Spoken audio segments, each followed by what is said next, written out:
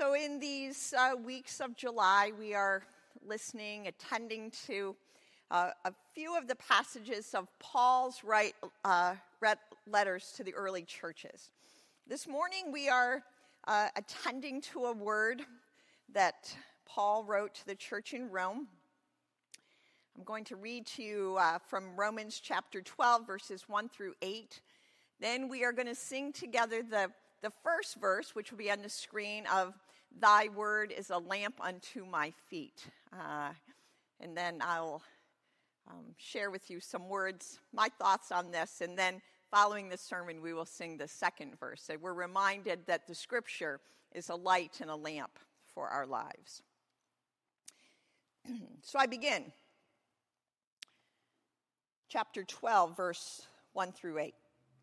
I appeal to you, therefore, brothers and sisters, by the mercies of God, to present your bodies as a living sacrifice, holy and acceptable to God, which is your spiritual worship. Do not be conformed to this world, but be transformed by the renewing of your minds, so that you may discern what is the will of God, what is the good and acceptable and perfect. For by the grace given to me, I say to everyone among you not to think of yourselves more highly than you ought to think, but to think with sober judgment, each according to the measure of faith that God has assigned. For as in one body we have many members, and not all the members have the same function. So we who are many are one body in Christ, and individually we are members of one another. We have gifts that differ according to the grace given to us. Prophecy in proportion to faith, ministry in ministering, the teacher in teaching, the exhorter in exhortation, the giver in generosity, the leader in diligence, and the compassionate in cheerfulness.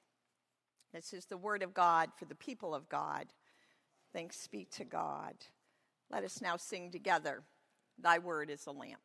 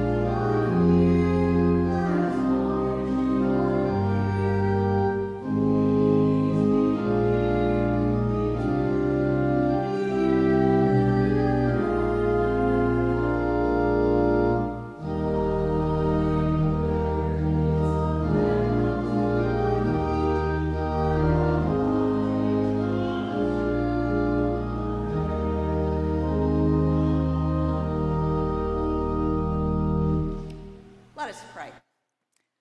Lord, that is our prayer, that your word would continue to be a lamp, a light for our way. Open us this morning to that light, that guidance, that presence in our midst, that we might leave here more able to discern your will for our lives. Amen. Dave and I have had the opportunity over the last week to be with three of our grandsons. With our grandson Kai, we spent 6 days with him while our daughter Leanne and her husband were away at a conference. Kai is a fabulous 3.5-year-old who loves cars, trains, and anything with wheels. He really loves wheels. He's also started to be really interested in letters. Sounds of letters. He asks throughout the day, what does truck start with? What does book start with? And he's starting to sound things out. It's really quite a marvel. But he's only 3, so some things make no sense, because some things actually make no sense about our language, in English language, to us as adults. What does car start with? Okay, start to sound it out, right? Teachers everywhere, now you go, ka. Well, his name is Kai, and it starts with a K. So what does car start with? Oh, it sounds like a K, but it's a C. Okay. So then you're making dinner and you're making salad. What does carrots start with? Oh, that's also a C. How about celery? Oh, that's also a C, right? So he's three. He's just starting to get the idea of letters and sounds. Now, what we can hope for him and all of our little people, right, is that they'll grow and they'll learn. Whether you've been a teacher, a parent, a grandparent, a good friend to a small person, you know that's what you nurture in them.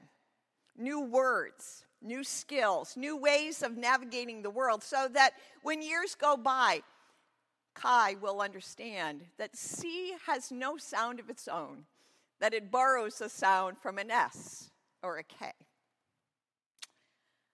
That's what we expect of children. But not always do we have the same expectation of adults, and especially about our lives of faith. Early in my ministry, I had a conversation with an older gentleman in the church, and we were talking about the understanding of Scripture. And this wonderful, faithful person told me this: I believe the Bible the way my grandmother taught me to believe it when I was 8 years old. While I honor this deep faith rooted in family, I also challenge it.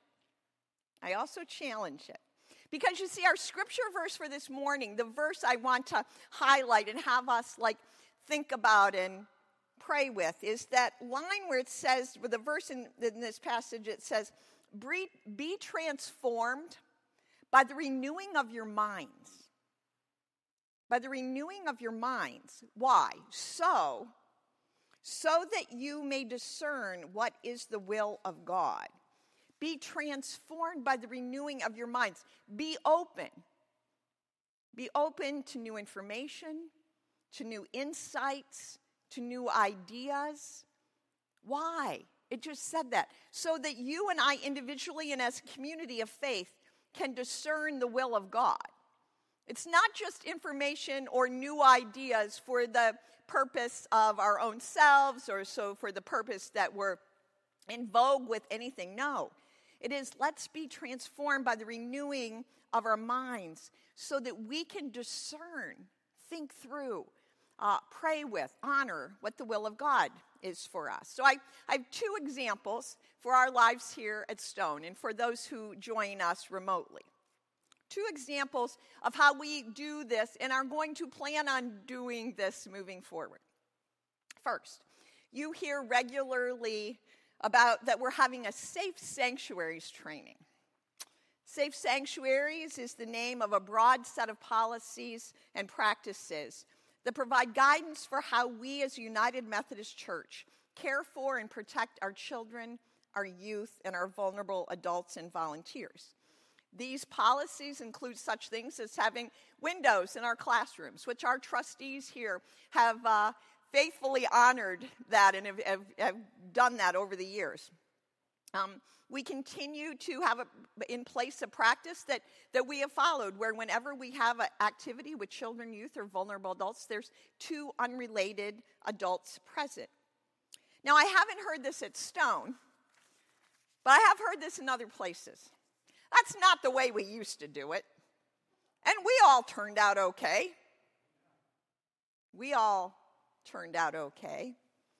If we can't trust people in the church, then who can we trust?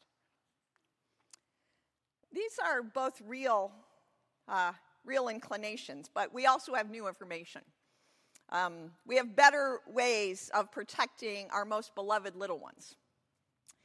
Because what we've seen personally and what we continue to observe through the news is that people of every denomination have struggled with abuse within inside churches. And we don't want to be those. We never want us here at Stone to be that story, right? No, we want to honor and protect our children, our youth, our vulnerable adults, our volunteers. And so we have learned new things. We have begun new practices. July 31st. What, is that 2 weeks? 3 weeks. 3 weeks from today. We're going to have a Safe Sanctuaries training in Miller Parlor. I point this way, following worship. I would encourage you, if you have not already taken this, it's an hour. Leanne Vineski, one of our wonderful volunteers here, leads it. If you haven't already done it, even if you don't feel yourself called to volunteer with children or youth, go, come, be interested, find out, what is this practice? What are we abiding by? So that we can be like that story that I read to Emmeline and the kids who are joining us. That we would be like Jesus. Let the children come to us. Let the children come to us, for to them belong the kingdom of heaven. The second example, big unfolding story in the United Methodist denomination. We are going to need more information here at Stone over the next few years. This is nothing immediate, but over the next few years to discern God's will for us as a congregation. So our current configuration of United Methodist was born in 1968. It was a merger of the Evangelical Brethren Church and the Methodist Church that over the decades had been mergers of other smaller denominations. From the beginning, almost 55 years ago, the understanding of United Methodism was that we would be a big tent denomination, that a lot of people could stay together with a lot of difference. But that's no longer the case. In the spring, May of this year, a new Methodist denomination was launched, the Global Methodist Church. General Conference, which was originally scheduled for 2020, has now been postponed again till 2024. The first time in the history of Methodism that we've gone this long without a general meeting of the church. That body is going to make important decisions about what the remaining United Methodist Church will look like and how churches who don't decide to stay in the denomination can leave. There's already a conversation within our conference and our local churches about this. While headlining this split in the denomination is concerns around the ordination of called and qualified LGBTQ persons for ministry, and the right of United Methodist clergy like myself to perform same-sex marriages for same-sex couples. But there's other issues that have also emerged that are significant. What is the role of bishops? How about the appointment process for clergy? The power of clergy to determine who can and cannot be a member of the church. And a creedal obedience. We've never been a church a denomination that said, you absolutely have to believe these 12 things to be United Methodist. That looks a little different for the new Global Methodist Church. Either way, however this church decides over these next, probably it'll look like 2 or 3 years. However we look at the end of that time, it's going to come out from you all. It's going to come out from our broader leadership to say, this is what we have, renewed our minds? We've renewed our minds. We've taken in new information. We've had open conversation with another. We've been guided through this so that we can discern the will of God. I love that. That is so important. We're not just doing this because it is a random act. We're doing it so that we can discern the will of God. Meaningful discussion, honest conversation, informed by facts and information. So we need our minds to be renewed to do this. That's what we'll be called to do, to be transformed so that we can transform others. To be transformed so that we can be transformers. So much more. But this we hold on to and let go of this morning. That the word will guide us, that our conversations with one another, that will be open. And we don't think about this very often anymore. But the motto for the United Methodist Church has been for decades. Open hearts, open minds, open doors. I still claim that for us this morning, that we'll go forth to discern the will of God.